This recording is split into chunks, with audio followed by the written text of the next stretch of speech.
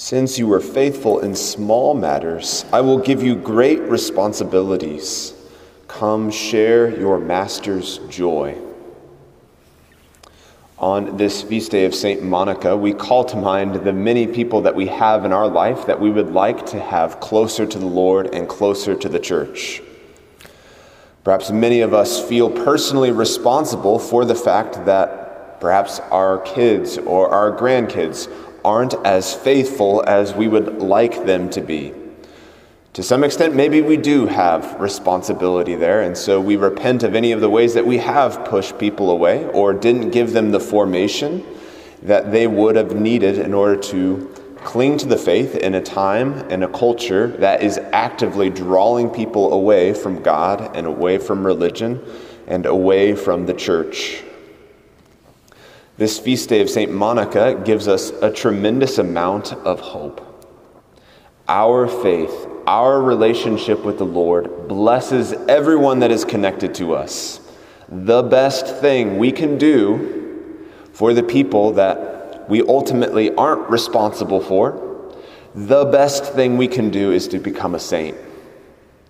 The best thing we can do for the people that are wherever they might be in their relationship with God is to draw radically close to Jesus Christ. If we were half as concerned with our own sanctity as we are with the relationship that other people have with God, I think we would become saints pretty quickly.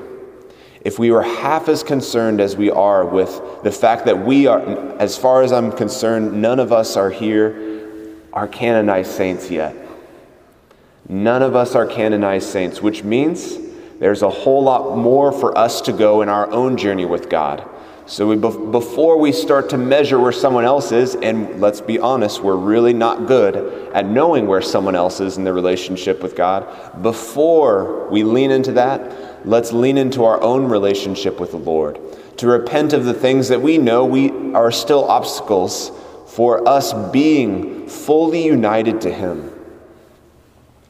Daily Mass, saying the Rosary, is good and important, but it does not replace that silent intimacy that we are all called to have with Jesus. 30 minutes is the ideal. 15 minutes is a good place to start. You hear me say it over and over again. This is the basic building block of a life of sanctity. Being alone with the Lord, reflecting, meditating on the Scriptures, especially the Gospels, regularly repenting of our sins on at least a monthly basis in confession, so essential. And of course, in union with those, to go to Mass as often as we can and to pray the Rosary every day. Fantastic, awesome, yes, alleluia, all of those things. Our first role as we look at St. Monica is to draw radically close to Jesus.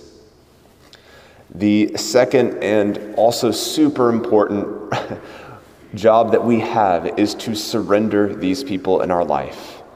We are not their Savior.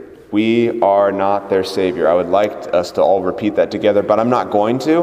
We are not their Savior. Jesus Christ is. Jesus Christ is. Of course, as parents, grandparents, friends, do we have some responsibility? Yes. And so we need to be faithful.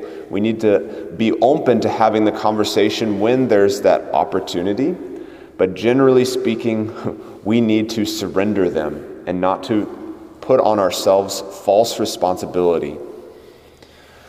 We do not know where someone lies in their relationship with the Lord.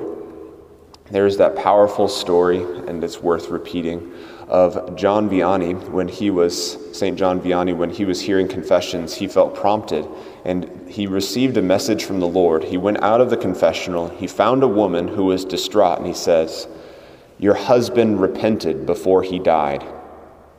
He had committed suicide, he had jumped off a bridge, and John Vianney, through this divine illumination, said, he repented before he died.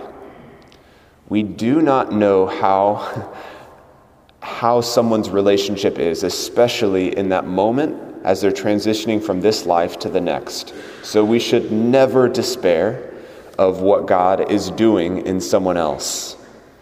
Another really consoling passage of Scripture is when the paralytic is let down through the roof because there's no room for them to get through the door.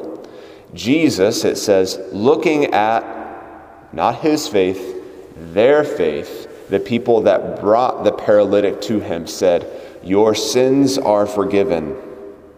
Is that not so powerful? Jesus saw the faith of the people that were bringing their friend before him. He saw their faith, and he said to the man who was in front of him, "Your sins are forgiven." Our faith in representing the people, surrendering the people that we care about, placing them on the altar has a real impact on them.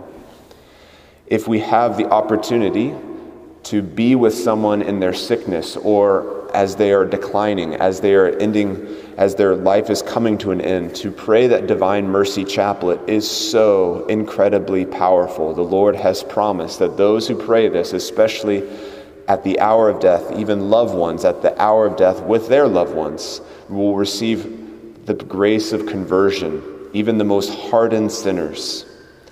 Let's exercise some faith in this great devotion, which is really just a manifestation in trusting that Jesus' cross has saved the world. We have only to enter into it. So after pursuing sanctity ourselves, surrendering them that we care about, realizing that we are not the Savior, the last and just as important as the others is to, as I've said, love their socks off. Love their socks off. When someone has done something that we don't appreciate, the temptation is to withhold our love and our affection in the way that we know that they appreciate it.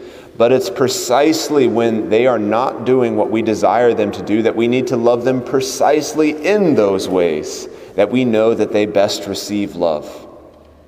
To make that food that they like, to do that service that they like, to spend time doing the thing that you know that they enjoy with them.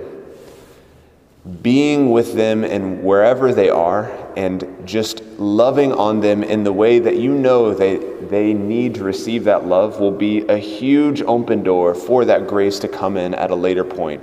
Again, in the Lord's time and in His way. We do not know how. And let us not think that we know where someone stands in their relationship with God. Praise the Lord. We know we will never get to the next life, and we will never be able to rightly accuse the Lord in saying, "You are so unfair to so-and-so. You are so unfair to me. You are so unfair to my family." At the end of the day, when we behold Him face to face and when we see the whole divine plan, we will say, "Lord, you are so good. You are so merciful. This exceeds all of my hopes and desires. If only I had actually trusted you in this life, that you love my loved ones even more than I do. I could have rested at peace, not growing slack in my own desire and my own efforts to be in union with you, but to be at peace knowing that just as I am in your hands, so they are in your hands, and I don't have to be their Savior."